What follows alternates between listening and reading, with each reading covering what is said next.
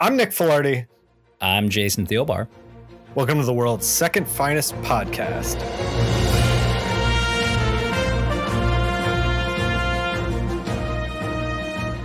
Today, we're talking about Batman Adventures 16 that came out December 1993. The Joker learns that kids are reading Gotham Adventures and he looks like a foolish clown in it. So he's going to make his own comics because making comics is so easy. Oh, God, it's like the easiest thing in the world, Nick. Jason, what did you think of Batman Adventures 16? I loved it. Even though, I don't feel like it. We'll get into it more, but I don't feel like they maybe thought that the violence they were doing was going to be as impactful as it was when I was reading it. I know they were going for cartoony, but there are certain parts I was like, Jesus Christ! Do you want to do a Knightquest intro? Hit me with a Knightquest intro, Jason. And next we move on to Knightquest, which, like attorneys general, it's possessive, I think. They just keep on forgetting the apostrophe. It's a knight's quest. You get it? Okay. Get it? Did that bit land? I thought you were gonna do the Knightquest the lounge, the Knightquest. Crazy Knightquest. John Paul Batman can't get with Catwoman. Oh my God, we're going to get into that. But first, Jason, we're going to talk about Shadow of the Bat 23, which was on stands. This is Knightquest The Search. And if you remember from the previous pod, this whole story about Bruce Wayne is completely fucking unhinged. It's madness. Wild. It's wild. It is absolutely This is wild. Knightquest The Search. Still not featured in the Knightquest collection in the app. It's written by Alan Grant and Brent Blevins is drawing it. Strap it. We continue where we left off. Dr. Shondra Kinsolving and Tim Drake's father held captive by Asp, Shondra's brother. Bruce Wayne, disguised as Hemford Gray, tries to intervene and save Shondra and is instead escorted out of the big party. Using a pair of trick canes equipped with gas, tranq darts, and a taser, he manages to beat up some goons. The trick cane with the tranq darts is basically a gun, but please don't think about it. Asp tries to recover some of the bodies from the nearby town he managed to murder with a combination of his legally not Cerebro helmet, his powers, and Dr. Shondra's powers. He wants to confirm what killed them. Hood intervenes, but he gets in over his head, and before he blacks out, he fires up a flare. I guess his superpower is asking for help. Bruce Wayne gets his canes a-moving. He hobbles into the woods to help him. The entire time, his spine sounds like a pile of gravel and a rock polisher. Asp knocks out Dr. Shondra and flees the scene, stealing the government helicopter, but not before almost killing Tim Drake's dad. Bruce Wayne hobbles back to the basement prison and saves him. Hood tells Bruce that everyone in Monkley is dead. Bruce panics. Alfred was staying there. He checks in on him. Alfred survived the attack by coincidentally taking a walk in the woods. Hood tells Alfred that it was a pleasure to work with Batman and that his secret is safe. He'll never tell that Batman is really an English aristo in exile. Bruce ends the arc by telling us that he doesn't cry, but he knows why people do. It's continued in Legends of the Dark Knight 59. Jason! Yeah. What did you think of Shadow of the Bat? Oh my God. It was the most insane. So I don't think it was very good, but it's the kind of not very good that I tend to enjoy. Oh yeah, super fun, but terrible. Yeah, just over the top, just quickly. I didn't even remember that Alfred was in the fucking village, and so that weird little coincidental thing. I'm like, yeah, sure, fine, whatever, okay, Yeah. And then Bruce Wayne's turn as an old school 50s romance comic heroine, Dr. Shondra, she does not remember me. Yeah, just get him a fucking melodramatic at the end. So melodramatic. get him a friggin' fainting couch at this point. Like, yeah, ridiculous, absolutely ridiculous. Just so silly. Just and then like contrasted with the like an entire village is just fucking dead. Yeah, Bruce Wayne climbing over the corpses to find Alfred, and like we're not even gonna get into that. I guess. Yeah, someone will look into that at some point. Oh my god! Like how did it hit you? Did it hit you in the same?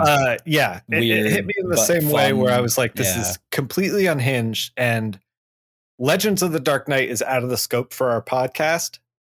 But let me tell you, I just jumped right in. I jumped right into to the Legends of the Dark Knight. Do you want me to tell you about how this ends? Because I know we're not going to cover it.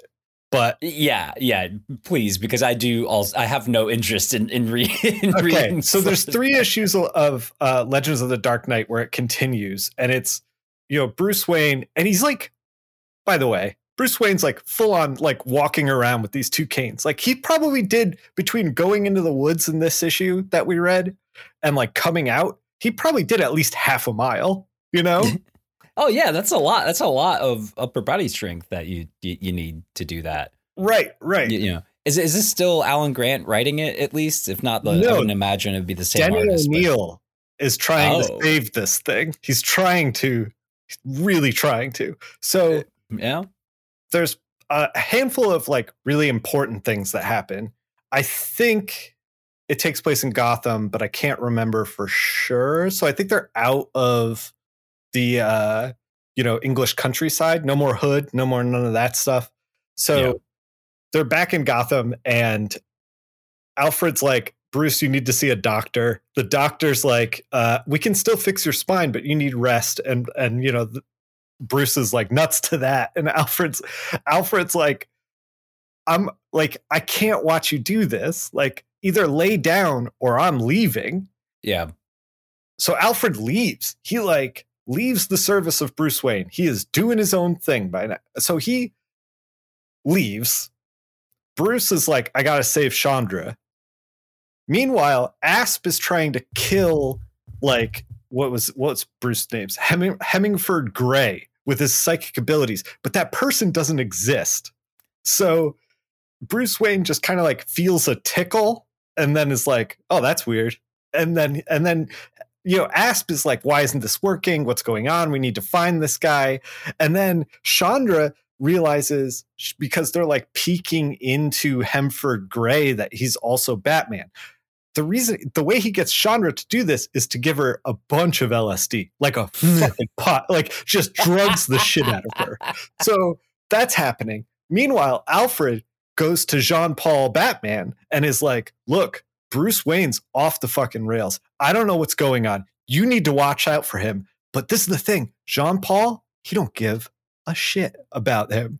He's like, and then Alfred's like, if you're really Batman, and he's like, whoa, I am Batman. And he's like, if you're really Batman, you would look after the innocent. And he's like, of course I was going to do that the whole time. But then Jean-Paul gets tricked by like a bait and switch of like, Asp and Bruce Wayne go in one direction, and then just another guy in a wheelchair, like a homeless guy in a wheelchair that Bruce paid to like go in another direction, and it fools Jean-Paul Batman. So he's completely ineffectual the whole issue. Then finally Bruce Wayne catches up to Asp and Shondra, and they fight. The henchman's there. They fight. Bruce manages to come out on top. It's in the middle of like a storm on like a beach, and it's very windswept romance, like not, but like Jason, there's no romance. You know why? Because Chandra's been pumped full of so much goddamn LSD that now she has the mind of a child. She is literally a child. So she's an acid casualty. Yes. And which isn't really a thing, but yeah. She lays her hands down on Bruce Wayne and heals him. He carries her after the storm passes down the beach and like finds her help. But like, I guess now he's not in love with her anymore because she has a mind of a child. So yeah. And that's kind of where it leaves off. So I guess Bruce Wayne is healed now, but at what cost? At the cost of, hey, this character isn't really interesting for Bruce Wayne / Batman love interest, so we have to get rid of her. But killing her would be too mean, and we need Bruce Wayne to be Batman again. So I guess she's still alive technically, and now that thinks she's 8, Bruce Wayne is rightfully like, ugh. I mean, I still care for her as like a human being, but man, that just kind of, kind of closes the door on really anything else there. So completely unhinged. That's this just whole wild. Knight's Quest: The Search was the most like absolutely bonkers Bat books I've ever read. Well, hey, how do you end an unhinged story, in an unhinged way? You don't go out with like, you don't go out like the fucking Sopranos with like Batman and Shondra in a diner listening to Journey, Right. Though actually that would have been that would have been good. That would have been good. That would have been great. Now that I say it out loud. At any rate, the higher ups at DC got their Bruce Wayne story, and we certainly read it. Yeah, we totally did. We totally did. Do you want to move on to the Knight's Quest: The Crusade, continuing in Batman?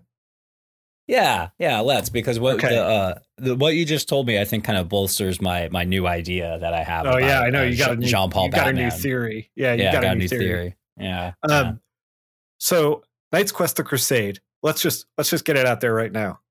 Children leave the room. Adults turn the volume up. Yeah, crank it. Knight's Quest: The Crusade continues in Batman, written by Doug Munch and penciled by Mike Manley. The new arc this month. It's a new arc this month with the Mekros arc wrapped up. Jean-Paul Batman sees Catwoman from like a block away and becomes an absolute pervert, saying things like, Catwoman was vividly tantalizing, and he wonders if Bruce ever got close enough to touch her, and if so, if that touch would be rough or tender. Such a fucking incel. He's such a fucking incel. God, please, we have so much more to get through. Sorry. He talks about her body cutting up the darkness in whispers, and then goes on to say he has a shameful dream about her that night. He gets info from Gordon about how some gas was stolen at the wharf. He thinks Catwoman did it because Jean-Paul Batman doesn't know anything about her and would never read any kind of like file or dossier ever. Jean-Paul Batman is never going to read. Yeah, that's what nerds do. Yeah, that's what nerds do. Gordon is all like, WTF, that's not Catwoman's style, and you know that. You have a rich history with her. Jean-Paul then looks at pictures of Catwoman on a computer and muses, do certain forms of evil hold some dark beauty to which no man is immune? It's so stupid. Catwoman needs a second chemical for the gas. Jean-Paul Batman catches her at a factory stealing that chemical. Catwoman approaches him, and Jean-Paul panics because she's pretty, I guess. Catwoman is like, oh yeah, you're not Bruce. You aren't blasting out nonstop horned up pheromones. You're practically sterile. They fight. Jean-Paul lets her get away in order to follow her. He muses that he wanted to test her skills and quote unquote penetrate her mystery. Ugh. It's all gross. And it's continued next month in Catwoman 7 and Batman 504. Jason, what did you think of Batman 503? I thought Batman 503 and and Detective gave me this good view of that. The writers of these books, while they're doing their best, they cannot hide their absolute contempt for Jean-Paul Batman. Like they hate him so fucking much, and it's hilarious. Oh, man. Like I think it's on purpose that they're writing in such like flowery, like perverse language. And when Catwoman is like sniffs at him and is like, "Oh, you're impotent." Yeah, like, right. Yeah, like so you good. Can't. You can't get it up. He's horned up the whole issue for her. Yeah. And and then the second they're around each other, she's like, "You're basically sterile." Yeah.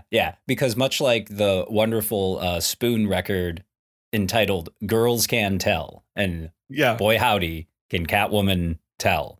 And it's just, and again, I can tell that they would probably never admit it publicly, but like the creative team on this fucking hates John Paul Batman, and they're just like, he's just as. I think you're supposed to. I think you're supposed to hate John Paul Batman. Yeah, but in this, I mean, to me, it's like it goes deeper than just like it got personal. Yeah, like how like the writers like never liked like Jason Todd as Robin, right? They always like hated like that. That's why they were happy to like have the Joker kill him off and like, you know, like get rid of that. But like the way they're making Jean Paul look is just it's like embarrassing. It's like goes like, again, it's like a deeper kind of like they resent the fact that they're having to do this at all. So like, you know, the lack of chemistry between Catwoman and Jean Paul aside, there's also a bit in here where Gordon's like, dude, you're not Batman. Like, what are you doing? You're not Batman. Yeah. Batman would never act this way. Yeah. That part was also really, really great. I really enjoyed that because it's like the whole world is coming around on like, oh, Jean Paul Batman's terrible.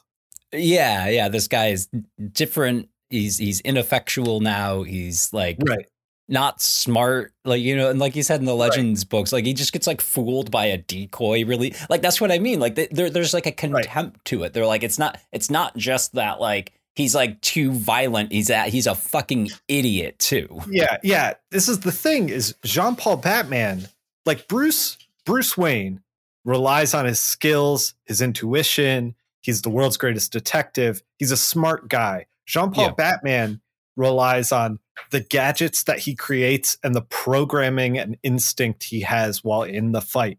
So like when he's not fighting, I don't know if the system is really working for him. And when the system's not working for him, he's just like a whatever dude, you know?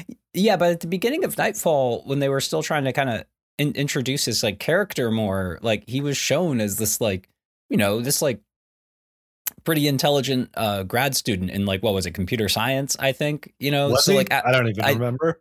Well, because like that's kind of like why they got him like the security job, because I think it was supposed to be in computer security. Like he's supposed to be good with like electronics, like Jean Paul Valley, the man. But like that just gets like the freaking minute he gets to like dress up in a suit, like all of that leaves. It's like all gone. Like he dropped like 5 grade levels of like reading, you know. And now he's like a 13-year-old who like he can read if he wants to, but why would I ever do that? Yeah, that's what nerds do. That's what nerds do. I have these claw gauntlets. I don't need to read. Right. I mean, granted, if you can punch and stab at the same time, like, do you have to read?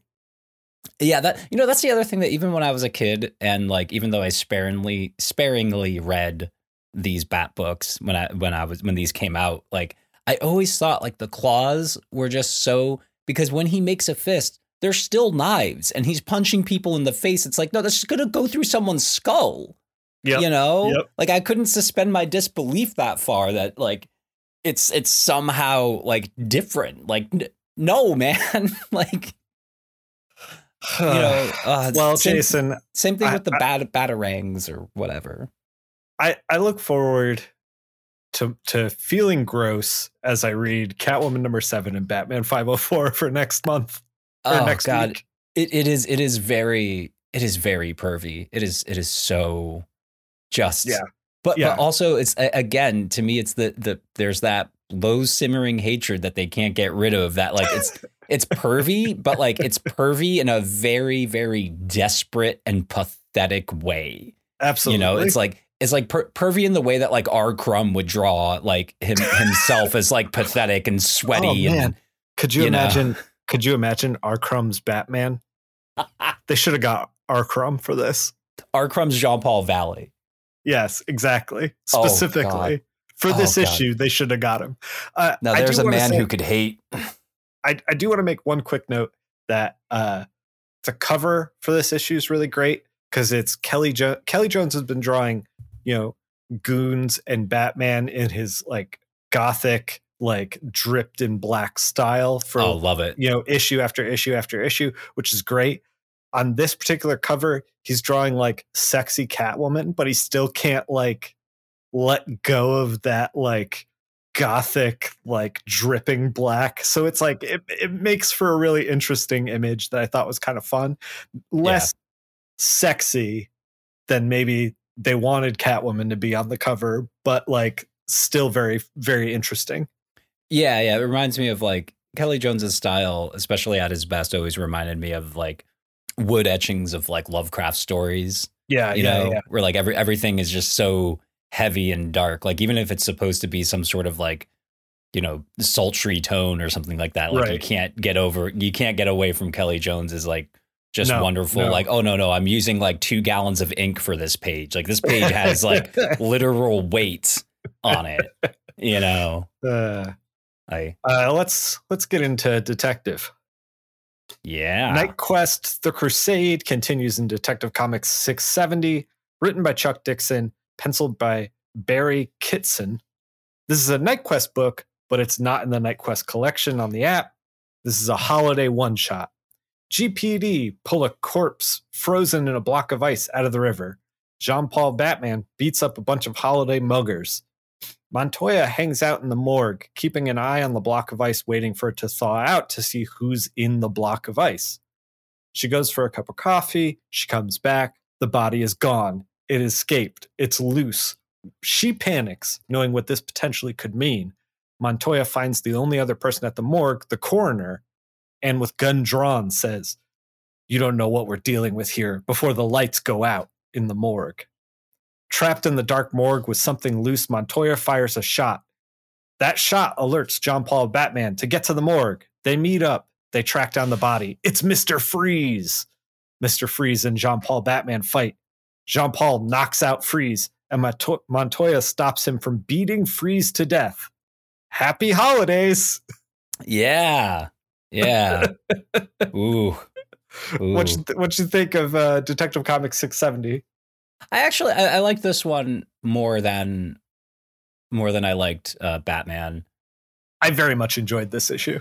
Yeah, and it was very much like in the holiday episode when we'll talk about the holiday issue, but it contrasted in my mind with the story in that, whereas like because there's really a really interesting thing about Bruce Wayne's character is that like he's someone who's been through like this like immense tragedy, and so he has like he's extremely empathetic towards others who he recognizes as tragic, and he'll always like try to help because because like he understands. He's like, yeah, man, this sucks. He's like, yeah, what you're doing is bad, and I'm still gonna like punch you in the face and like take you to Arkham Asylum or whatever. But I'll give you a minute, because like it sucks when this stuff happens, and I'm empathetic towards it. Whereas like Jean-Paul Batman is just all like he's just so very insular.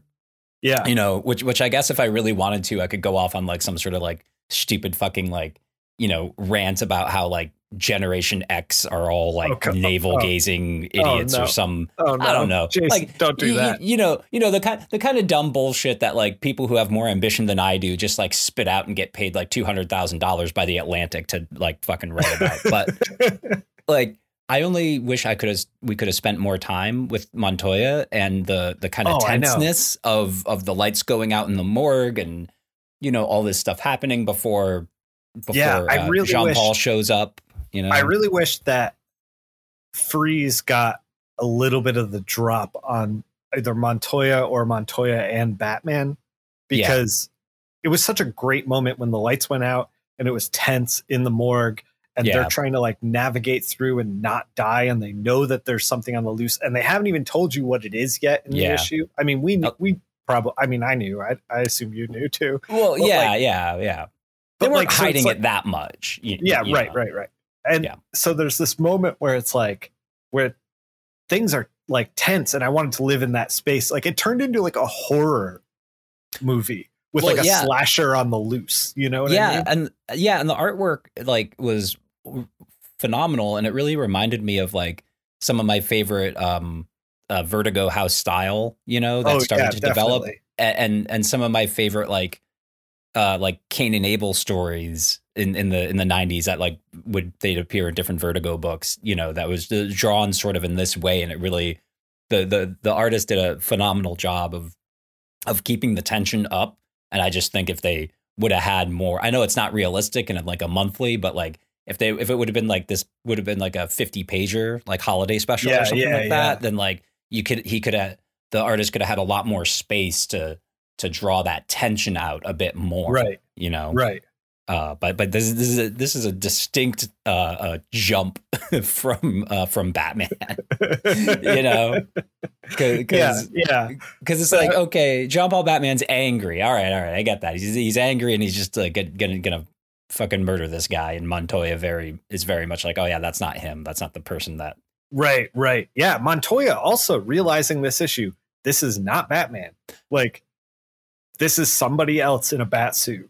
I think the reason why I really like this issue is because Jean-Paul Batman is very secondary to like Montoya and Freeze in the morgue. Like that's what this issue is about. And Bullock too. Bullock shows up for a good bit of this and is very enjoyable.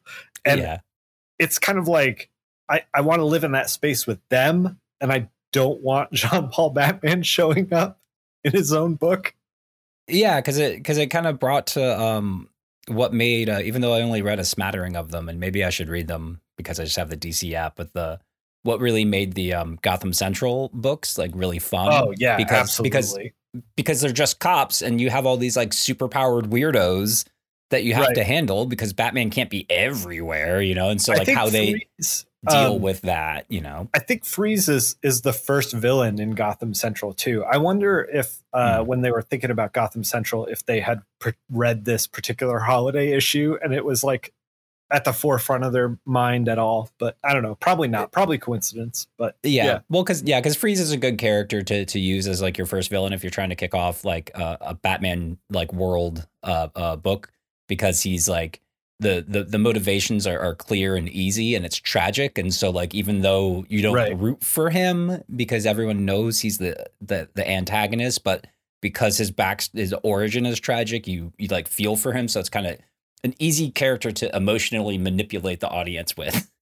I will say, because I was thinking the same thing, and I didn't get that vibe from this particular iteration of Freeze. Yeah, no. Because he was just like wild and angry in this, like a caged dog.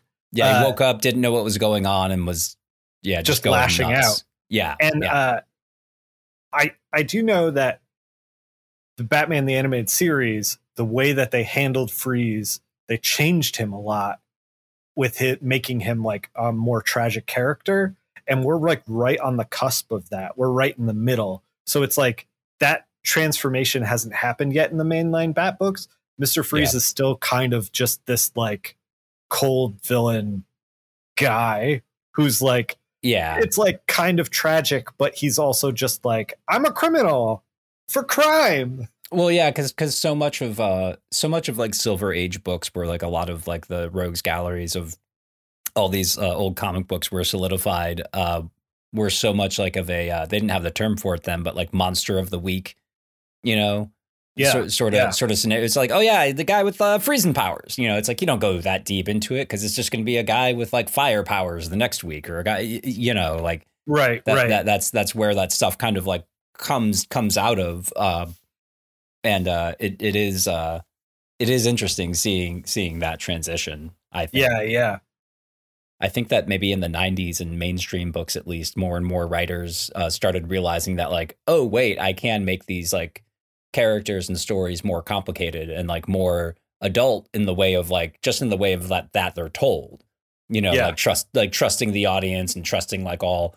It's funny that like, you say that because I feel like Batman Adventures 16 has got a little bit of just a little spice of commentary regarding writers in the 90s.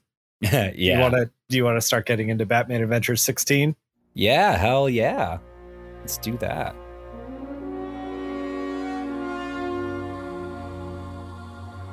Batman Adventures 16, written by Kelly Puckett, penciled by Mike Parobeck, inked by Rick Burchett, colored by Rick Taylor, letter by Tim Harkins, edited by Scott Peterson with an assist from Darren Vincenzo. Jason, this issue was fantastic. The cover is wonderful. Batman pulling a tarp off of just another giant pile of dynamite that we saw this like another giant pile of dynamite 2 issues ago with the ventriloquist issue.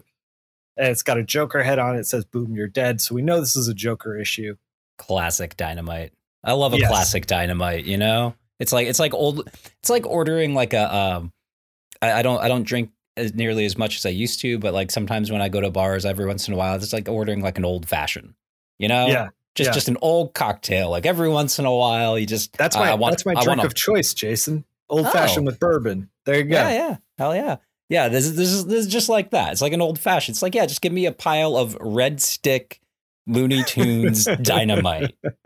Just, you know, the classics never go out of style, baby. Exactly. You know? Like, this issue is called The Killing Book, and Act 1 is Seduction of the Innocent. I love that. I love the theme of the act names in this book. Yeah. That really, really got me. This particular issue is just full of comic book Easter eggs.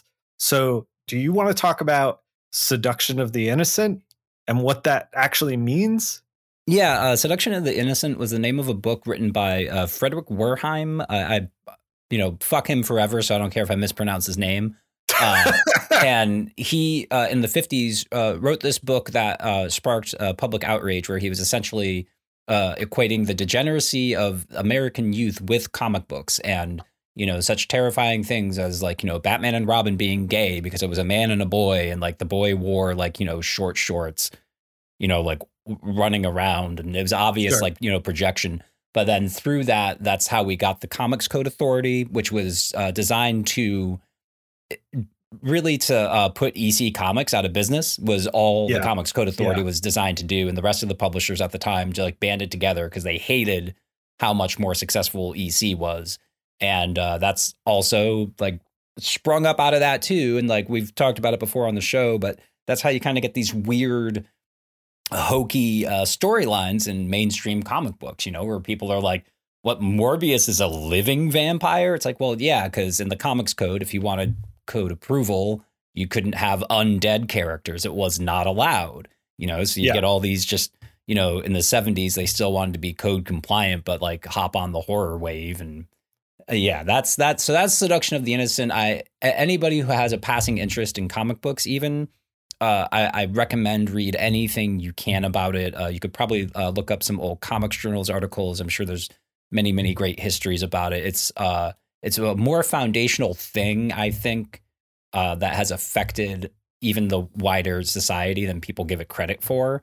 And especially the contrast it is like today with the new moral panics that are like coming up. I think it would be a really good education for people. And now that I say it, I haven't read about it in a bit, and I'm going to kind of sharpen that axe on, you know, just making sure I kind of solidify the history of all of that. You know what the best part of that rant was? What was that? I did not prep you for this rant. And I was just like, Jason, take it away. And you just took the ball and like we were on the 1 yard line and you just ran the 99. Well, it's this thing that like I've been thinking about for a long time, because I first learned about it when I was like 13. And like, again, around this time, these books were coming out, and around the time that like my comic fandom was transitioning to more underground books and independent books, you know? And it was fascinating to me, even being a kid in the 90s and just being like, really? Like they thought reading Batman would turn you into a degenerate, you know? I'm right. I'm a greasy nerd who's not good at sports with bad feet and terrible eyesight. Like what the fuck, man? Like, to be fair, that's pretty close to being a degenerate. Yeah, I think that's probably true. Yeah, down that road does not lie good things, but also the title of this is The Killing Book, and it's a parody of The Killing Joke, which is a classic Joker story, which is pretty great. We had a nod to The Killing Joke in a few issues back in the first appearance of Harley Quinn, where she almost shot Batgirl, which is in the Killing Joke, Joker shoots Batgirl and paralyzes her. We talked about her being Oracle instead of Batgirl. Yeah. Right off the bat, before we even look at the art, it's like, hey, kids, comics. Yeah, exactly. Exactly. And the art, man, what a way to begin too. Like, I love Batman is upside down with an explosion behind him on the wharf. Like, you have a ship in the foreground. The waves are like all over the place. Yeah, it's completely bonkers. And that pose he gets on that figure is just amazing. It's just a beautiful, what is it? Foreshortened. I mean, there's not a whole lot of that like there, but like enough, to really to really sell the like, he getting flipped upside down by this thing. Like this is he's getting serious. messed up. Yeah. Next page is Batman showing up at the Batcave, kind of like hunched over, soaking wet, tore up bat suit. Alfred's just like, oh my God, Bruce. And he just says, he doesn't say that, but he's like rushing to his aid. Batman turns to him and just goes, Joker. So good. It's so good. Yeah. And then we turn the page and Joker's there in a full fur coat, like all the way to his ankles. Oh yeah. Dressed like fucking Huggy Bear from Starsky and Hutch. Yeah. And he's like, well, that was fun. He's looking for Batman costume pieces. He's piecing it together. And he's like, that won't fill 2 pages of my scrapbook. Keep looking. And then just 2 random children happen about. Yeah. And they have a copy of Gotham Adventures. And they're like, that's the Joker. The guy Batman always beats up. And the Joker's like, what? What are you talking about? So he starts flipping through Gotham Adventures. And he's like, and it says special guest artist Anthony Baldwin on Gotham Adventures. And the cover of Gotham Adventures is Batman as this giant shadow reaching for a panicked and scared Joker. And he's like reading this thing and he's like, what? And it's like under his skin. He's like, come on, we're leaving. These youngsters filling their heads with vicious lies, impugnating my good name, misinterpreting me to America's youth. He's like, he's going to fix this, Jason. He's going to fix Gotham Adventures. So we get to the next page. Oh, wait. The best part is he steals their comic book and he also steals one of the kids was eating a lollipop. He just takes them both, which I thought was a great. He goes to one of his henchmen. He goes, anyone want a lollipop? Fucking love it. So the next page is an incredible meta panel of the 2 editorials, Scott Peterson and Darren Vincenzo.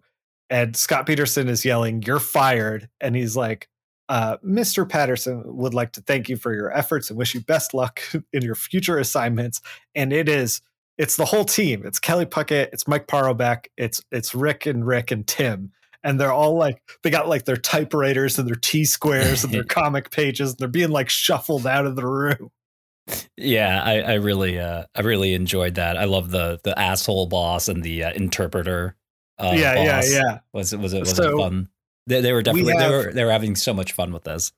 They were having a lot of fun with this. So we get this new artist, Baldwin, who was mentioned on the front of the other Batman or Gotham Adventures issue. And he's like, have you seen the numbers on your fill-in issue? Like, you're great. We're going to put you on everything. We don't even need a writer. He's like, but I'm just an artist. I can't write it. And he's like, right. It's a comic book. It's for kids. Like, come on, you're fine. Just write whatever. Yeah. It's all right. And I swear this is commentary on like the newly founded Image and like, Todd McFarlane writing and drawing and Jim Lee writing and drawing and, basically everybody over there writing and drawing their own books. Yeah. The how hard can it be? Yeah, it's right. Like, exactly. Well, read the first couple of years of any of those first Image books and you tell me how hard it can be. So Scott kicks the guy out, and he's like, now get out of here and give me 22 pages by Friday, or I'll have you killed. I enjoy that. I did love that escalation of like, oh, he's just a cranky, but oh no, he has guys. He's connected. Yes. The thing about this that I really liked is that 22 pages by Friday is not only wildly impossible, but like to hammer that home, the reason that a lot of colorists exist on books is to just get them out on time. Like a lot of artists these days, especially, are able to do their own color work. Like they could put together a passing color comic together, but like trying to do that in 4 weeks is impossible to do. Yeah. Even if you set aside the writing that this guy Baldwin has to do, like if you're just doing art and color, like now Baldwin has to do everything and he's got to get it done by Friday.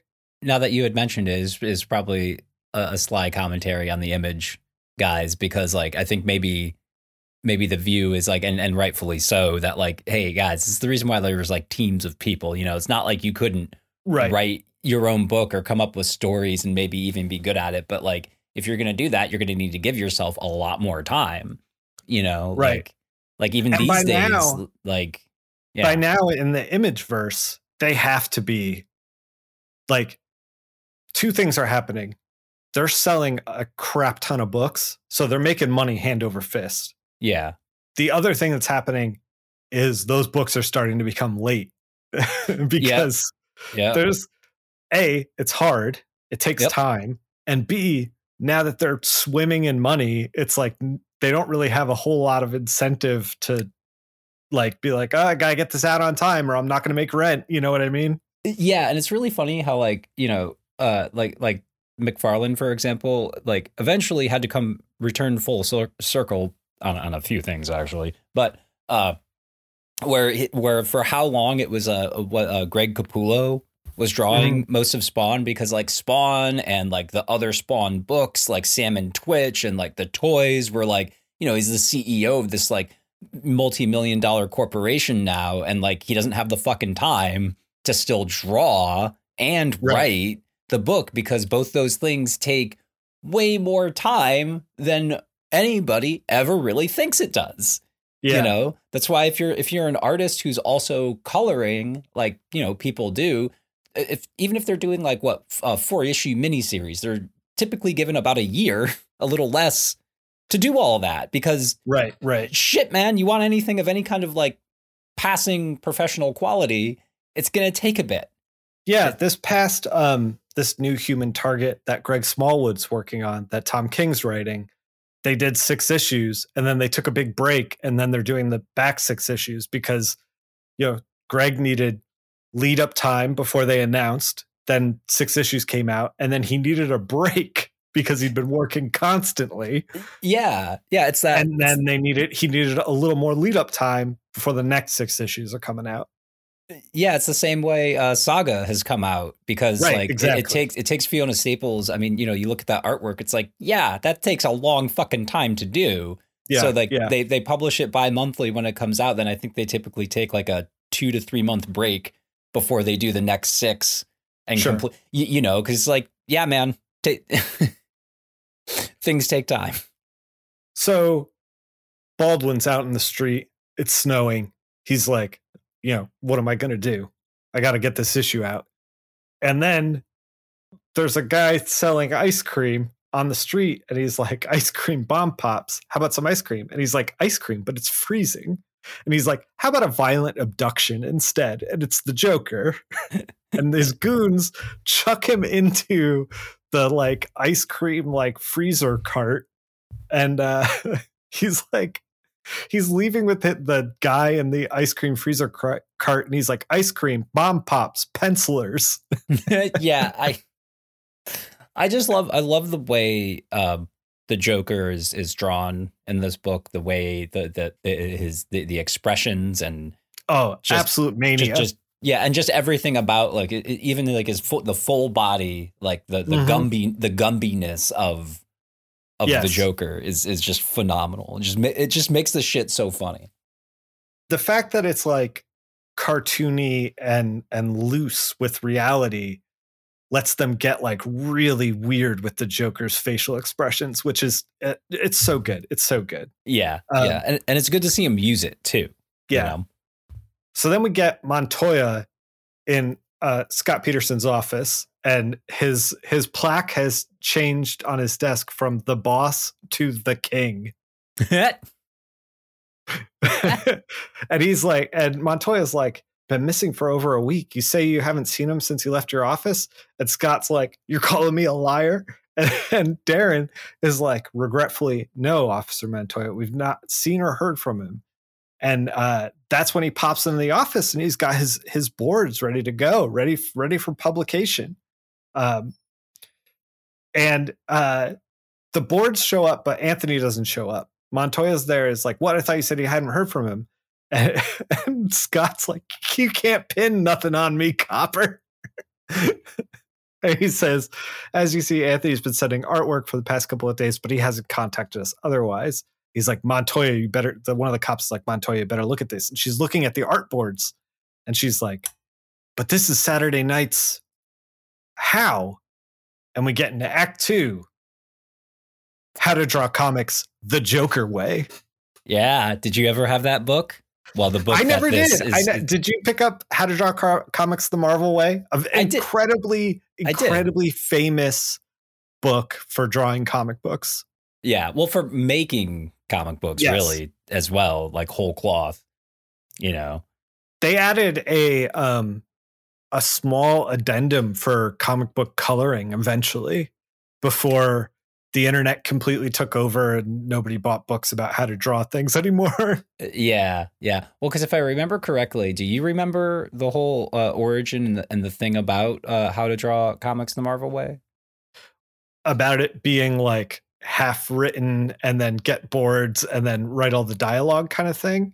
Yeah, but then, oh shit, I might be thinking of a different Marvel book that they put out. But it might have been around the time they put out How to Draw Comics the Marvel Way, but there was a contest that they held where they wrapped the book in a couple of pieces of along with some like Bristol board, 11 by 17, and had people, like copy what like portfolio pages, like sample pages, of like, here's how we would want you to do it if you were a Marvel, if you were an artist, and like.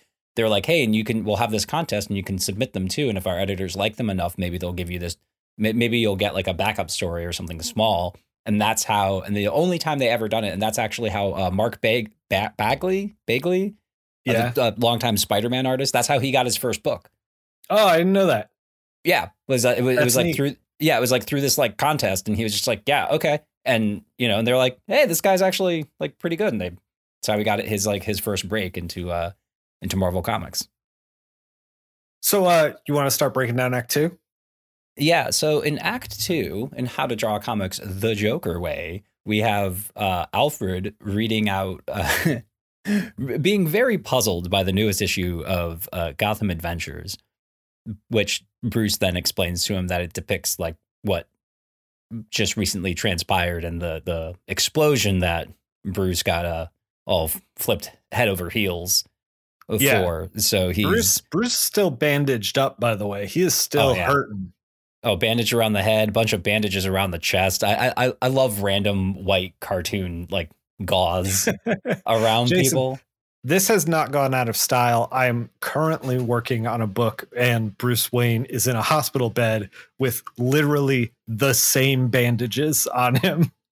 Hey man, as second time I say it on the show. Well, this episode, the classics never go out of style. Exactly. Everyone knows what that means. If I was ever a comic book artist, I'd be like, everyone knows what this fucking means. I'm not going to worry about it. And then we turn to, and the beginning of these pages are great. And I just the conceit of it too, to the International Cryptographers Convention, which, okay, yeah, code breakers. Sure, man. With a just like wonderfully stereotypical French chef who's just in the middle of him being told that there's something wrong with his soup. And he's like, Mon Dieu, someone has tampered with my soup. Yes.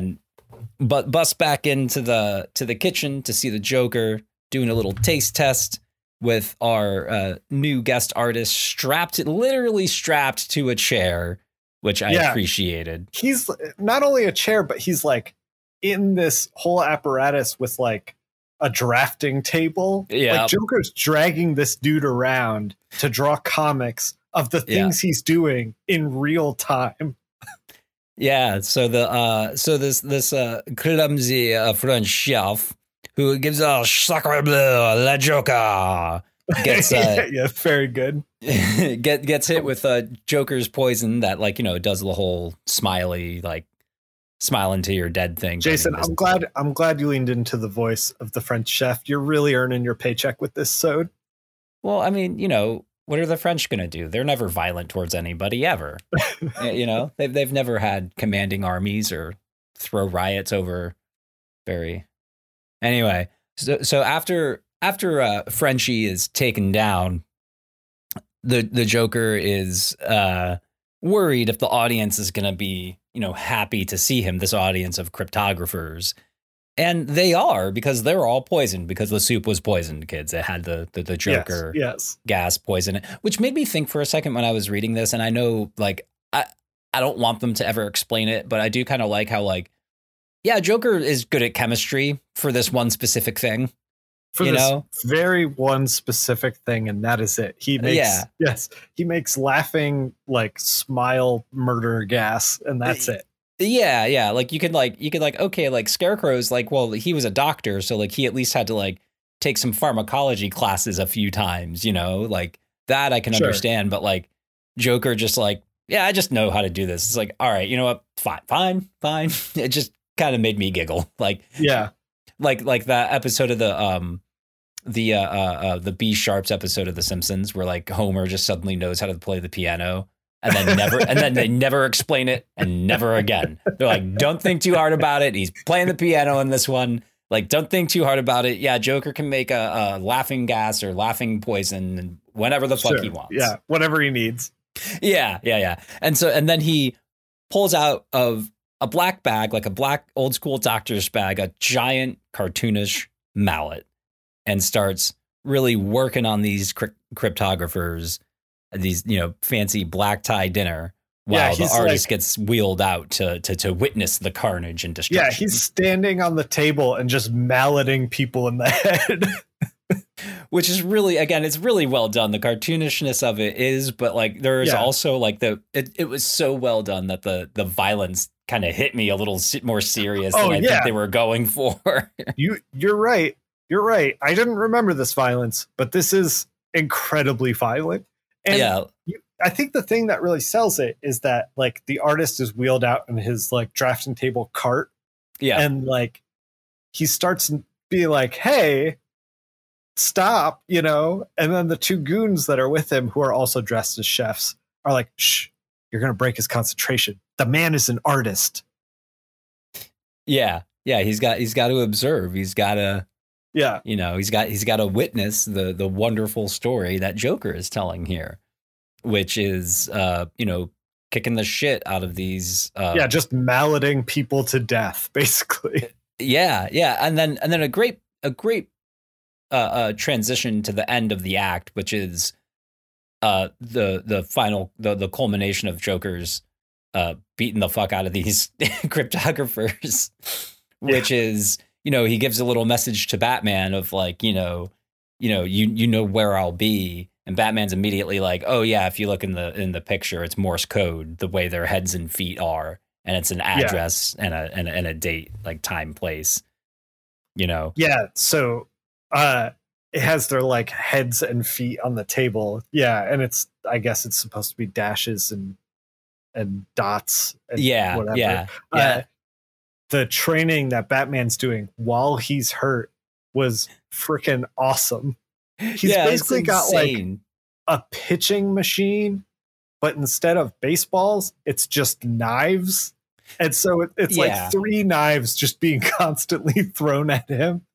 Yeah, I don't know where you get that kind of machine or how you, because like I know like in like football, like the machine that like will automatically pass the ball, you know, in practice is called the jugs machine, you know?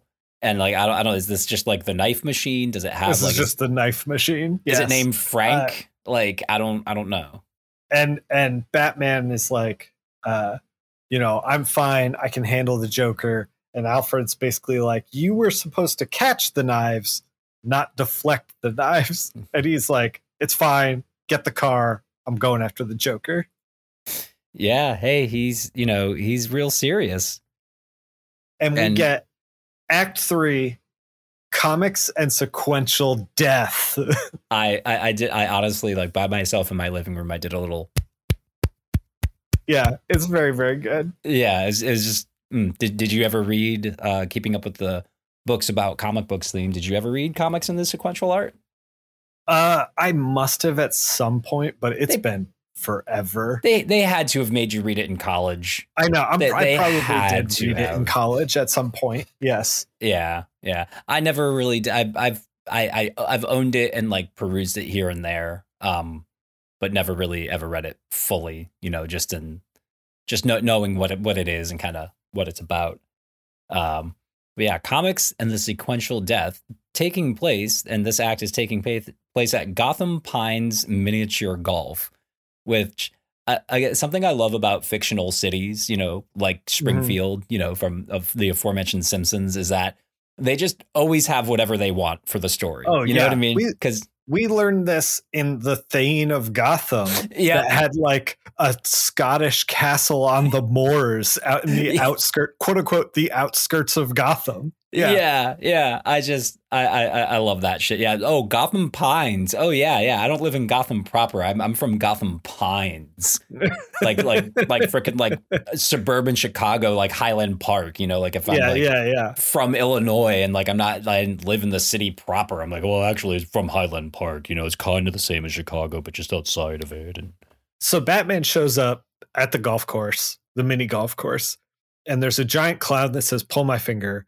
Batman takes the sign off. He's kind of frowning. He's just like, going through the motions, pulls the finger. The nose shoots out at Batman's head. He grabs the nose and it explodes, knocking him out. And he wakes up being tied to a rocket, or like bolted to a rocket.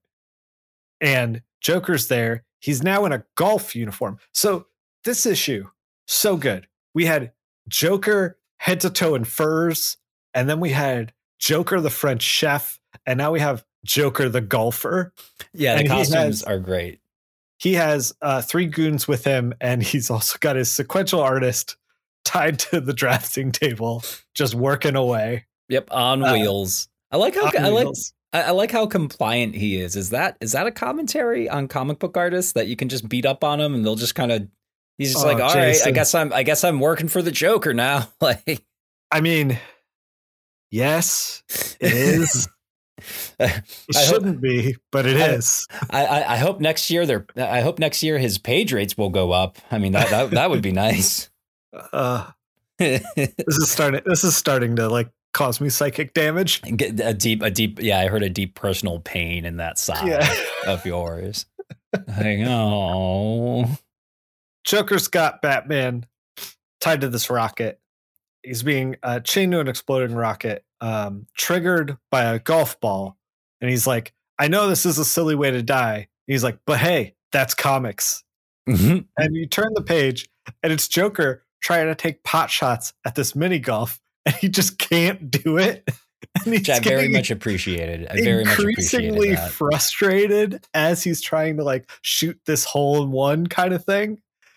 And he's like, he misses once and he's like, you guys don't mind if I take a mulligan? And then he shoots again. He's like, tougher than she looks. And then he's just whacking the shit out of it. He's like, enough. I'm ending this now before I run out of supplies. And he's like, bon voyage, Batman. And he goes I love how, I'm sorry, I just love how in your retelling of it, you did Matt, you knew enough to like match the tone of voice perfectly. He's like, Huh, tougher than it, oh, that one's a mulligan. Oh, tougher than it looks. Just frustratingly like whispering. Yeah, just frustratingly whispering to yourself, like, it's all right. I'll get there. God damn it. Like, yeah. As far as I know, I haven't played a lot of golf, but as far as I know, that is how you play golf. Joker's doing it right. yeah. There's no other way. So Joker's like, the heck with this. I'm just going to chuck the ball in the hole. It's like, yeah, I just want to murder Batman. Yeah, we're done with the bit. And he goes to do it. And he's like, bon voyage, Batman. And Batman has freed himself from the rocket in all the chaos. And he starts chucking golf balls at the goons. And they're like, I can't see him. It's too dark out here. And, Joker's looking for the machine gun, and he takes Tommy guns too. Classic Tommy guns. Classic. Takes the machine guns. He's holding the sequential artist hostage, and he's like, enough fooling around, Batman. Come out. The brat gets it. And he's like, let the boy go, Joker. I'll come out as soon as you let the boy go. And he's like, you'll come out in any way. Stop wasting time. He's like, Anthony, get out of here and call the police, as Batman's like snuck up from behind on the Joker, and then, they fist fight. It's some really great action. Joker like elbowing Batman in the ribs, cracking him with the Tommy gun, beating up on him. And Joker's like, oh, that explosion took a lot out of you, huh, Batsy? This isn't the way I wanted it to end, but any port in the storm. And then right before it happens, the sequential artist throws the golf ball into the hole. The rocket explodes, lighting the Joker's pants on fire in a very Looney Tunes moment. His pants are on fire. He has to dunk them into a tank of water that is like conveniently there, I guess. And he's got his heart boxers like singed. Just the heart, the boxers with the hearts on them, a la like an I Love Lucy bit. I really liked. I'm like, God damn it. That just it just hit me so right. You know what I mean? It just hit in the right place. And it turns out the sequential artist finished the issue. So he drew Joker, like him throwing the ball and Joker getting his butt lit on fire. And then we cut over to Arkham Asylum, and two guards at the asylum are like, how many of these things are there? And he's like, one for every inmate. Some rich guy donated them all. Kind of a literacy campaign. And he's like, literacy? It's just a comic book, right? He's like, yeah, but I made them all laugh. Well, almost all of them. And there's laughter through the halls of Arkham Asylum, except for the Joker. And he's like, this is not funny. Yeah. It's so good. And that's how it ends.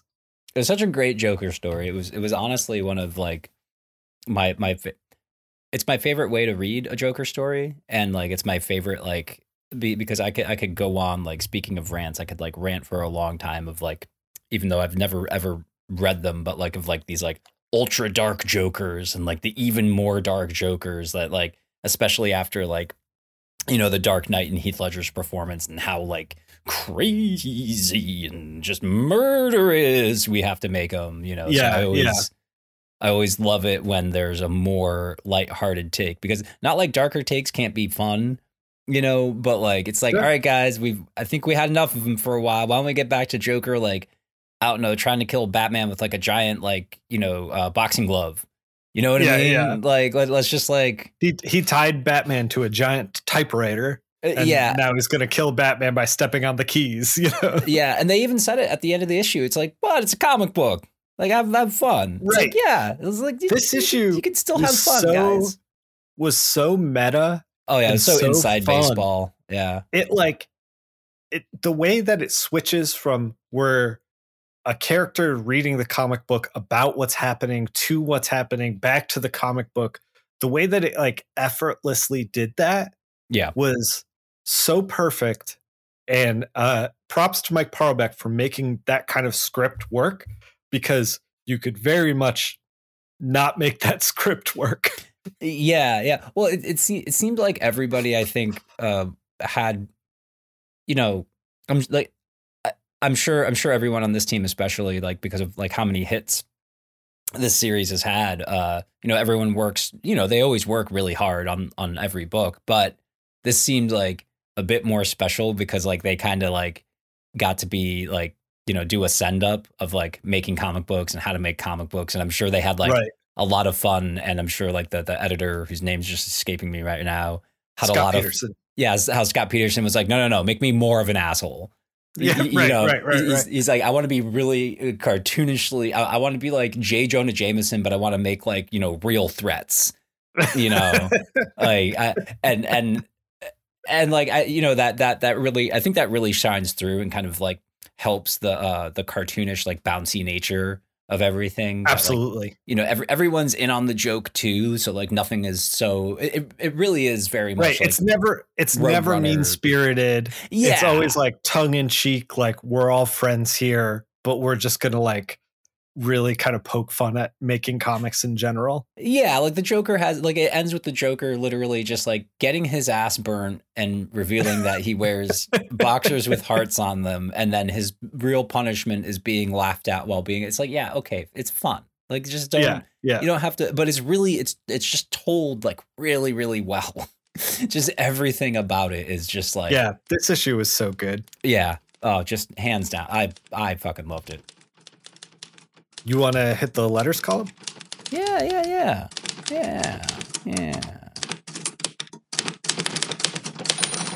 I sent you the letters column, but I sent it to you like an hour before we went live. Did you get a chance to read it?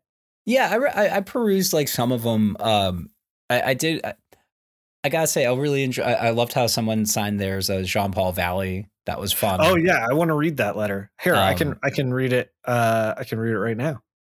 I really liked that one, and the one that spelled out Batman Adventures as like of how like people used to get very very creative because for no other reason that they just loved seeing their letter printed in a comic book. It was just really fun to see something you sent in printed, and so like if you make yourself stand out, you have better chance of being printed. And I just love that kind of. That letter that you're talking about also won one of the original art pieces. All right. That letter says "Dear Scott," and it spelled Batman Adventures, vertically with the first letter of each sentence, and it says Batman Adventures, terrific covers, magnificent artwork, never a dull moment, very exciting new stories, the ultimate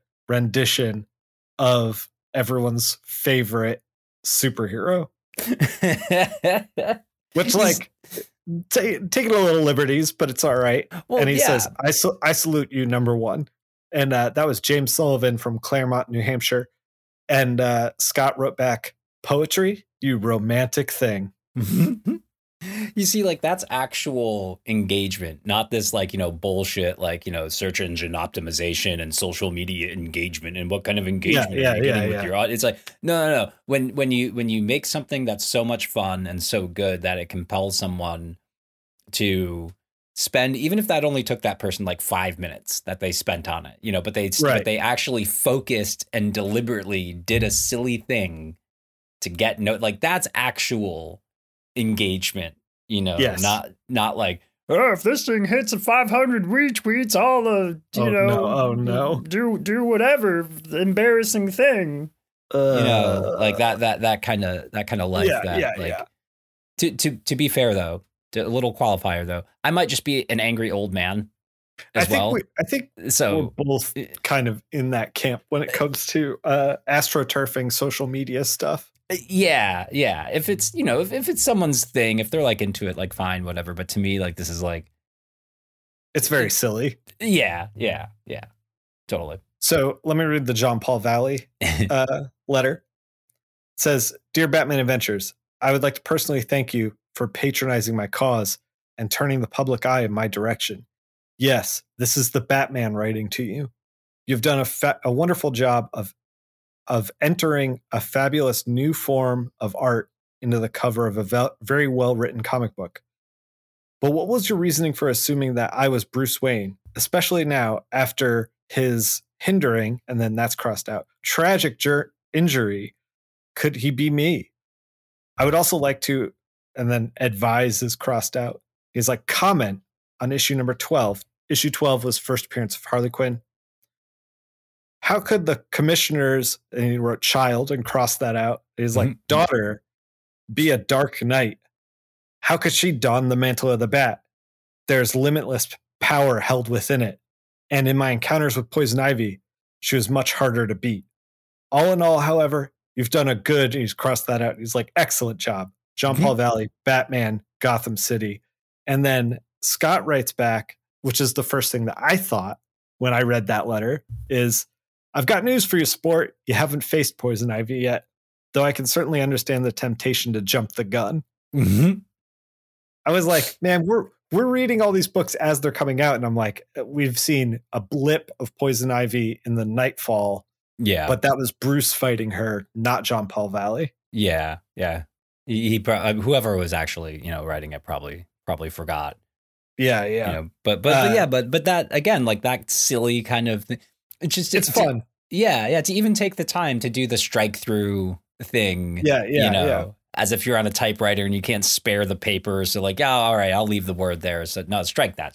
I meant this. Like, so there was another letter. It's a little long, so bear with me. All right. I'm bearing down. Dear Scott, I don't know whose idea it was to put Batgirl in the comics before she was on the TV show, but it was a good one. The Batman Adventures, despite its obvious ties to the show, would stand on its own. And one way to help accomplish that is to feature a character like Batgirl here before she hits the airwaves. That's, as an aside, that's something that I didn't know. I didn't realize that she was first in here before she was on television. Oh, well, I mean, I guess that kind of makes sense because I would imagine that when they were doing the TV show, they didn't want to overwhelm people with like a whole lot of, because Robin didn't show like up right away. A huge cast. Yeah. Yeah. Because they were like, okay, like, because like they were obviously trying to like want kids to be into it. So like, I don't want like an 8-year-old to have to like right away, like, have like be like, 5. We've got 6 main characters. Yeah. Like, what? Yeah. But yeah, I didn't realize the animated, the Batman, the animated series universe version of Batgirl was in the comic book first before the show. But again, it makes sense. It makes sense. Sure. Another way that immediately suggests itself to introduce an entirely new character here, a villain or villainess previously not seen on either TV show or other Batman comics. Do you have anything like that in mind? But back to issue 12. The pleasant surprise that Batman didn't save Batgirl's skin at the end and didn't even look on smugly in disguise, having watched the whole episode to ensure Batgirl was never in any real danger. I don't know how many times we've seen that situation, especially with Batman, who's always hanging around in the shadows, watching what's happening around him. This would have been a perfect opportunity to do it again, and I'm glad that you didn't. Instead, you threw Batgirl in there against 3 of Batman's enemies and forced her to hold her own. And that should make a lot of female readers and a lot of guys happy too. Batgirl was well written, well drawn throughout the story, a novice in way over her head, and we saw her with her eyes wide, running scared, and making mistakes until her final rooftop encounter with Catwoman. There, standing on the edge of the wall, she struck such a confident pose that she managed to stand down even Catwoman. Although it appears she didn't recognize her own potential after this, I hope that we see Batgirl in pages in the future. You already know that I love Rick's coloring in the Batman Adventures, but I can't end the letter without commenting on the way he creates shadows in the background. You've obviously noticed this, and you've come to depend on his skill, since his coloring was used to literally foreshadow the security guard's attack on Harley Quinn. Rick's colors add a lot of depth to the artwork, and there's a lot of colorists in the business who could learn a lot by poring over Rick's here. That was from Brian Anderson in Austin, Texas.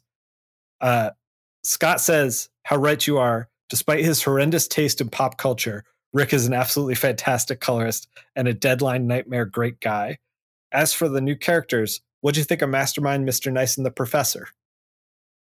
So I thought that letter, although long, was pretty great for a couple of reasons. One, we got confirmation on something I suspected, which was that Professor and Nice and Mastermind were made for the Batman Adventures. Those were brand new characters. Yeah. And the other thing was he highlighted what we talked about, whereas like Batgirl's like capable right out the gates. Like she's in over her head. Yeah. But she's capable. Yeah, she's smart. She's clever. She takes time to think. She doesn't get overwhelmed too quickly. You know, she acts. You know, which is like, yeah, great all great traits for a superhero. You know, like using her wits instead of trying to overpower. You know, so she's like already like more there than like, you know, Robin will typically be shown, because like, you know, Robin's always supposed to be young and hot headed and dives in too quickly, and whereas like, you know, Barbara is like, yeah, no. Let's step back a second. How am I going to get out of this thing with, you know, Harley Quinn and Poison Ivy? You know, like that kind of thinking. And yeah, that was really cool that got picked up on and got pointed out too. That like it's a woman character who's written as like, you know, capable, and she can't do everything yet, but you know, she's like strong and likable and like capable and can do stuff, and isn't just like, you know, a shrinking violet. Yeah, no Batman in the corner, like ready to save her in the nick of time, like none of that stuff. You know, like It man, that issue was very good. It was. That issue was a lot of fun. Well, because you know, it's one of those things that like I remember listening to of the too many D&D podcasts I listened to when I still used to listen to the Adventure Zone of the McElroy brothers. Just kind of fell off with it, but at one point they had like an NPC character that was trans, and it might have been in the first arc, and you know, they had talked about how like they actually reached out to people to like ask them like, hey, how should I like handle this, right? Like, you know, he just wanted to be sensitive and make sure that like, you know, as a, you know, straight guy that you know, he wasn't like, you know, creating stereotypes, and like, and he said that like the advice that he got from people was just like, just write him like a person. Right. You know? Yeah. Like totally. That's really all you got to do. There's no magic bullet here. Like, yeah. It's like, oh, how do I write a good, you know, a woman character? It's like, write them like a fucking human being that can be complicated and multifaceted. That's all you need to do. Oh, how do I write like, you know, a black character? It's like, well, like outside of stuff that's like, you know, really specific culturally, it's like, they're just people, man. Like they have interests people. They're just people and faults, just like everybody else. And if you just keep it in your mind that you just write them as a person, and I think that's what was so good about that. But because even Harley and Ivy are like they're capable to a point, but because they're the villains, they're like still kind of goofy and like, you know, shoot themselves in the foot here and there. But sure. You know, but they're sure as hell a bit more fully formed than like, you know, the fucking Poison Ivy in Knightquest. Oh, you know? My, yeah. Like, you're right.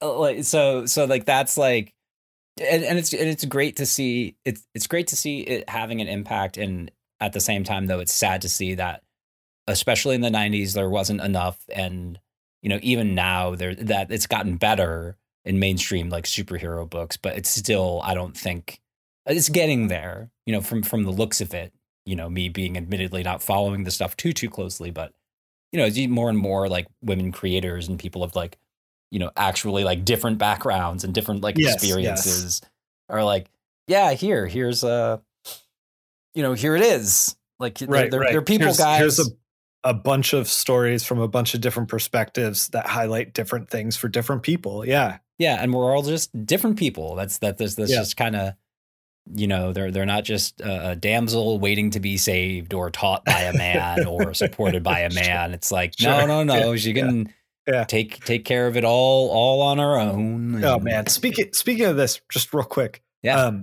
So around this time, the Green Lantern issues were coming out. Oh yeah. And we're gonna get into this eventually. 0 Hour is gonna happen, I think, shortly after Knightquest and Knight's End finished. Do you remember what 0 Hour is? Very vaguely. You'd have to remind me. It's when Hal Jordan lost his entire city. That's right. And then decided like, heck the Green Lanterns. And then he just started like murdering Green Lanterns and taking their rings. And then he unwound time as Parallax. Because now you're reminding me, and this is like very parallel to what I was just saying about writing, you know, just the women are just people, man. Like people are just people. Oh, like were they literally, and I don't know if this is where the phrase came from, but put his wife or girlfriend in a fridge. Yes, Jason. Yes, this is exactly where I was. You jumped the gun on me. Sorry. This didn't mean to step on your. So I was like, oh, this classic Parallax story. I'm going to read it. And so I was reading the Parallax story, and then they introduce after Hal Jordan basically nukes the entire Green Lanterns, Kyle Rayner gets a ring, and he gets this unique ring that's different than the other Green Lantern rings, blah, blah, blah. He's got a girlfriend. She's a photojournalist, and she's like a fully formed character. Like, they banter with each other. She has aspirations. She pushes him to be a better Green Lantern, blah, blah, blah. And then they just it's Kyle Rayner's girlfriend, not Hal Jordan's. They murder his girlfriend and stuff her in a fridge. And that's where fridging women came from. Yep. Totally, Jason, I knew it was coming, and it was still like jarring. And they do it. The only reason they did it was to gas up like this purple big guy named Major Force for him to be like a scary guy, and Green Lantern just kicks his ass. You know, like it's so dumb. It's so dumb. Yeah. Well, so like on the one hand, you have like Harley Quinn and Poison Ivy becoming fully formed characters like around this time. And then on the other hand, we're just chucking women into a refrigerator. So what I'm saying is like, I feel like we're really at this period where DC Comics is like going through this like growing pains of like, do we make comics like we did in 1980, or do we make comics for a more savvy generation, you know? Well, and also though, like, how do we do savvy? Because like to give the people writing the books at this time like a bit of credit, like I don't know their backgrounds or like schooling or anything, but I would have to imagine if like they obviously are interested in writing, and so like, you know, read about like, you know, that like, you know, structure of stories and things like that and tropes and all those kinds of things. But I don't know how critically they were really thinking about it as they were writing it, you know what I mean? Of like watching for those kinds of things. Whereas like, I think just starting in the 90s was when you had stuff like Understanding Comics that was like very much, you know, trying to revive the comics and the sequential art and like an actual like media criticism, like an honest media criticism of the media that, you know, everyone enjoys and likes, which is like a really important thing. And I don't think that like was going as deeply until the 90s, you know, of like talking about like, you know, and with stuff like, and also, people coming out with stuff like that going, whoa, dude, you didn't have to, why was it so gruesome? Like, why was her death so gruesome? The thing about that death too, is that it's so gruesome that they didn't show it happening. Like they knew that it was too much. Yeah. And then, cause it's like Major Force is in the room with his girlfriend. And he's like, haha, I'm going to get you. And then like, you turn the page and it's Kyle Rayner doing something, and then he shows up and the police are there and they're like, is that your girlfriend in the fridge? You know, it's like bonkers. It's bonkers. Yeah. Well, and and not to like, God, this is going to sound like such an asshole thing to say, because it is, but like, you know, like some of those writers had like a very, of superhero books in the 90s, of a very adolescent understanding of what adult means. You know, like what an adult story is. It's like, no, man, like an adult story is like Steinbeck, like not because like Steinbeck had like a bunch of like sex and fucking violence in the stories, but because they're complicated themes, you know, like that's what makes it, that's what makes the Grapes of Wrath adult, like not. Yeah. Like, the 90s were such a weird time for books, because you're right. We're getting a little bit of this like growth in, you know, not only like, you know, Batman Adventures turning like Mr. Freeze into a fully formed character, Clayface into a fully formed character, you know, Harley Quinn adding a layer of depth to like relationships with her and the Joker, and her and Poison Ivy, and then Poison Ivy becoming a fully formed character. But like, so that's happening, and like Sandman's happening, and like, you know, Vertigo's starting, and people are realizing, oh, you know, like maybe there's an audience for the like a little more depth.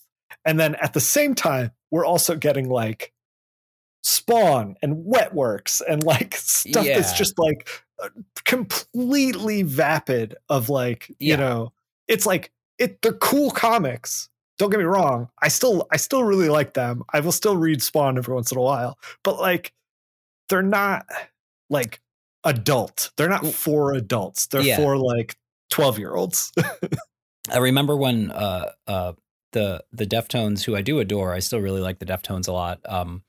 But their album White Pony, their third record, came out when we were seniors in high school. And I remember, like, I absolutely loved that record.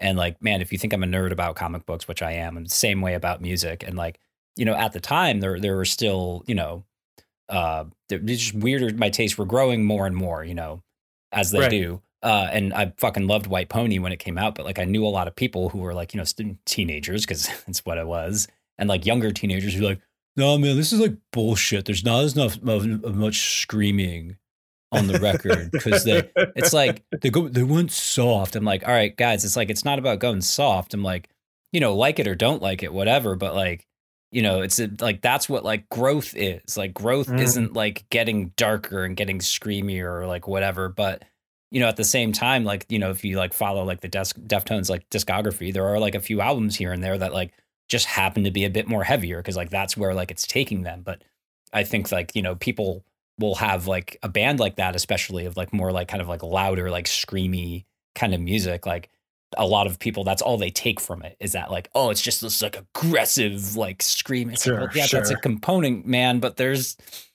a bit more like not all the time, not all the time, not every band, and not every song from every band. Like sometimes like sometimes a dumb little riff and like, you know, screaming about like, you know, nothing is really fun. Like you know, but it's just the but that to me is what like it seems like in the 90s a lot of these like writers were kind of like, you know, learning as they were doing of like, oh shit, I can think more about a story. You know, and about the intention behind it instead of just, you know, B follows A kind of stories. Oh my God. But then like you do that. And I think they were also trying a lot of things to see what would work on the page. You know? It's definitely like, a growing pains scenario. I don't think when they fridged Kyle Rayner's girlfriend, they were thinking, oh, I'll be particularly cruel. You know, I was thinking, I think they were just like, I don't know if this is going to work, if this is what people want. I don't know what the reaction's going to be. I'm just going to try this and see how it lands, you know, especially because like when you read and write a script, it feels different than when you're like looking at the finished work and reading it on the page. Like depending on how the artists draw it, it can have different kinds of impact. So I don't know, man. What I'm saying is, and I think that we're both in agreement here, is the 90s were a wild time. Oh yeah. They were wild as shit. Not as wild as like a lot more wild than I thought. Yeah. Once you start like, digging in, it's like, oh, okay. Yeah, exactly. And from what I know now, woo. I had one more letter, but I think that we wrapped it up really well with the 90s conversation. I don't even know if I want to read this letter, but the only reason I want to read the response to it, Scott had written a big thing about Harvey Dent, and he says, I'm of two minds about this letter. On the one hand, it's very well written. On the other, it says that Harley can't be taken seriously because of her clown costume. What? The Joker looks like a clown, but he can be taken seriously? Tell you what. Pick up Mad Love, The Incredible Secret Origins of Harley Quinn by Paul Dini and Bruce Timm, producers of the TV show, and tell me whether you take her seriously or not. Believe me, you won't be disappointed. So I don't know when exactly Mad Love came out. It might have been around this time, maybe in the future, maybe it's like promoting it, but I just wanted to make a note of that because that book's great. No, it is definitely it's definitely one of those things where you see anything that Bruce Timm and Paul Dini do, and you're like, oh yeah, no, like you guys are special. You know what I mean? Right. It's like there are those like, you know, artist and writer like combos and people who whenever they do anything, you're like, oh, this is why I'll get that. Yeah. This is why you're where you're at. You know, it's like when you see like, you know, like I was watching basketball last night and it was the Lakers playing the Philadelphia 76ers, and it was a pretty good game. but like, LeBron James on the Lakers, and he's kind of older and like, but he's been having a great season, and like you see him still do these like windmill dunks, and you're like, oh yeah, that's right. It's like I don't forget about Bruce Timm and like his like massive obvious like like talent, and like that he's like built for himself and like all the work that he's done. But it's just like, oh shit, yeah, that's why you've had these like multiple jobs like show running these huge shows that just incredible talent within the industry. Yeah, just amazing. Can I hit you with the stinger? Yeah. Next issue, Batman and Robin are finally making use of the information gathered from Talia. Remember the last page of issue 13? And going after the demon's head, his own bad self, Ra's al Ghul. Kelly, Mike, Rick, and Rich will bring you the Batman Adventures 17, Tangled Web. See you then. Yeah, I love the cover already. I love the cover of it. I'm excited. Dude, the cover of this, I think this was the first issue of the Batman Adventures that I ever picked up, was because of this cover. And I noticed that because it had an old Sarge's Comics sticker on the back sealing the book from like way back when in the 90s when they used to put those like stickers on them. And it still had Sarge from the Beetle Bailey. Exactly. That's awesome. That's fucking awesome. Oh man. So great. This was my first issue I picked up, so I'm looking forward to reading it with you. Yeah, that's awesome. That's fucking great. You want to hit the to read pile? Yeah. The to read pile is going to be a little. I have a thing. Let's hit it up. You go first with what you read.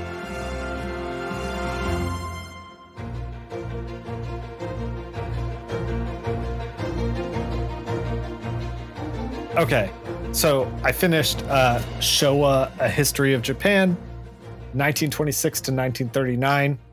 I had to physically look at the book to get the dates right. It's by Shigeru Mitsuki. At the time that he wrote this, this publication came out, he was alive. He has since passed away, unfortunately. He was 91 when this came out in America, but it was originally written in the 80s. It's a history of Japan. I don't know how to describe it other than that. It's like the run up in Japan into World War II, and it is a rough read, let me tell you. Yeah, as Japan slowly backslides into, like, it starts with an earthquake that kills a bunch of people, and then it escalates into basically their own depression, financial depression, and then America's depression happens, which further compounds their economic depression in this world market. Eventually, the military stops taking orders from the government, and they're just doing their own thing. They start to invade China. They're looking for they're engineering probable cause in order to further escalate the war effort. Like, it is absolutely bonkers and a really tough time to be a citizen in Japan. On the flip side, it's also an autobiography about the author, as all autobiographies are. That was a little redundant, but but so it's about Mizuki, like, growing up in this, kind of history of Japan, and like him and his, like, what he remembers from being raised by his grandmother, and him being afraid of, like, yokai spirits and feeling like they were all around him all the time. He spent a lot of time in graveyards and in shrines and temples. Spent a lot of time sleeping in and missing math class. Also, what was going on is, like, little boys apparently in Japan were really into, like, military heroes. Like, that was kind of the culture at the time. So they all, like, wanted to be kind of these, like, great, like, fighters, basically. And then boys from different schools in different areas would basically turn into gangs, but, like, they're children, Yeah. But then they're like, we're gonna throw rocks at each other and really, really beat the crap out of each other. Dude is a scrapper, let me tell you. like some of the fights that he gets in, the way he describes them, I'm like, dude, I am surprised you did not die at a young age. Did you? How much did you know about the history of colonial Japan? Nothing. Before? I don't know anything about the history of Japan. Really? So this was really eye-opening for that. Okay.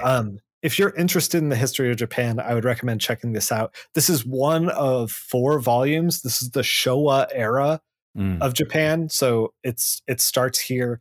It's kind of an odd read because it hits a lot of like, it reads like a history book. Like it's very dry when it comes to the facts, and it doesn't get into like a great lot of depth with a lot of the facts. Yeah. So if you know a lot about the history of Japan, you'll kind of enjoy reading it to see like hit all these points and also see it from his point of view as a young boy. If you don't know a lot about Japan, it'll give you a nice overview. But like it doesn't really get like there's a part where there's like they're in an economic depression.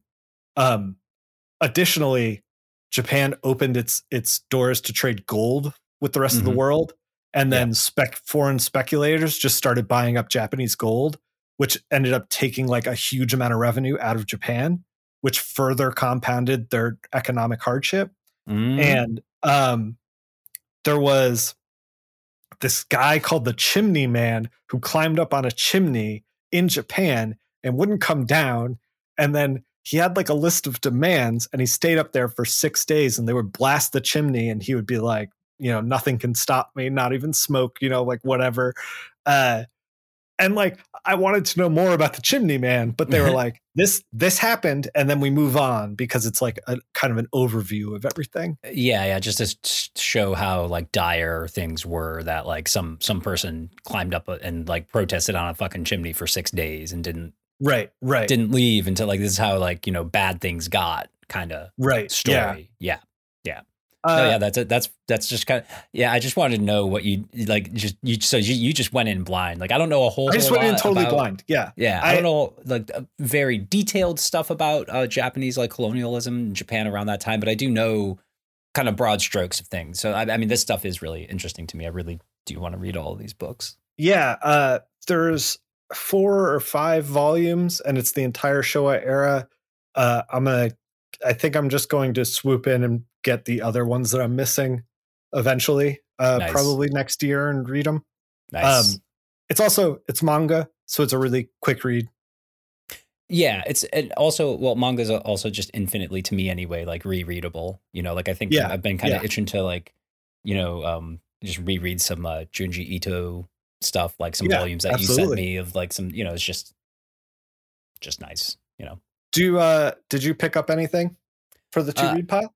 I didn't pick up anything from 2 read pile, but I did have a thing. It made me think when I was thinking about it the other day that I'm going to use this podcast, and what I'm sure is by now like our extremely large audience who I do not want to be embarrassed in front of. Yes.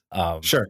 To help me as motivation is I want to get back to help myself get back to like reading as much as I used to, and so starting next week I will have a book, like a regular just book that I've read. I won't give myself shit if I don't finish it in a week, especially depending on what that book is. And then at least some comic book, you know, so by next week, by the next show, I will have a final opinion on Berlin and on William Gibson's All Tomorrow's Party. And then each one, and then each week from there, I'll pick a different one. If I end up picking like something like the Brothers Karamazov or something like that, like I won't expect myself to finish that in a freaking week, you know. But I also that's kind of just picked up. I also just picked up Berlin. Maybe I should try to. I mean, it's a thick boy. Oh yeah, she's thick. Maybe I'll start it. Not only is she thick, but like because Jason Lutz is such a fucking master, like you're gonna linger. Oh yeah, you're gonna wanna drink everything, and it's just you're just gonna wanna just beautiful set pieces. Like so, yeah. But so that's what I'm gonna turn the 2 read pile into. It's turned into. I like your aspirations. A bit of motivation for me of like, you know what, I could be doing this for the podcast to actually, you know, stick to my guns and have something to so I'll do that. I'm using all you beautiful people who adore our show. It's just a good excuse to read some comics. Well, that's true, and some books too. Books. Yeah, I'm mentally happier. I'm always mentally happier the more I read, even if it's like dry historical stuff. It's just makes my brain feel so much better, and I got to remember to do it more often. So hopefully it'll work. We'll see. But even if it fails, I will be open and honest about it, because sure. For anyone listening, I also just want to. I think it's helpful to as much as you can tamp down your fear of failure, because you're going to fail anyway at like most things in life, actually. So, it's all in how you deal with it, and hopefully not being too psychically hurt by it. Yeah.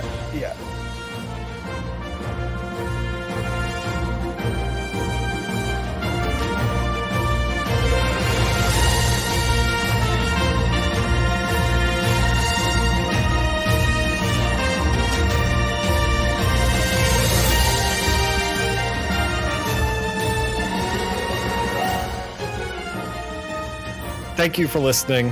Thank you so much for listening. Hopefully I'll have opinions next week on the to read section. But thanks again for listening. Where can people find us?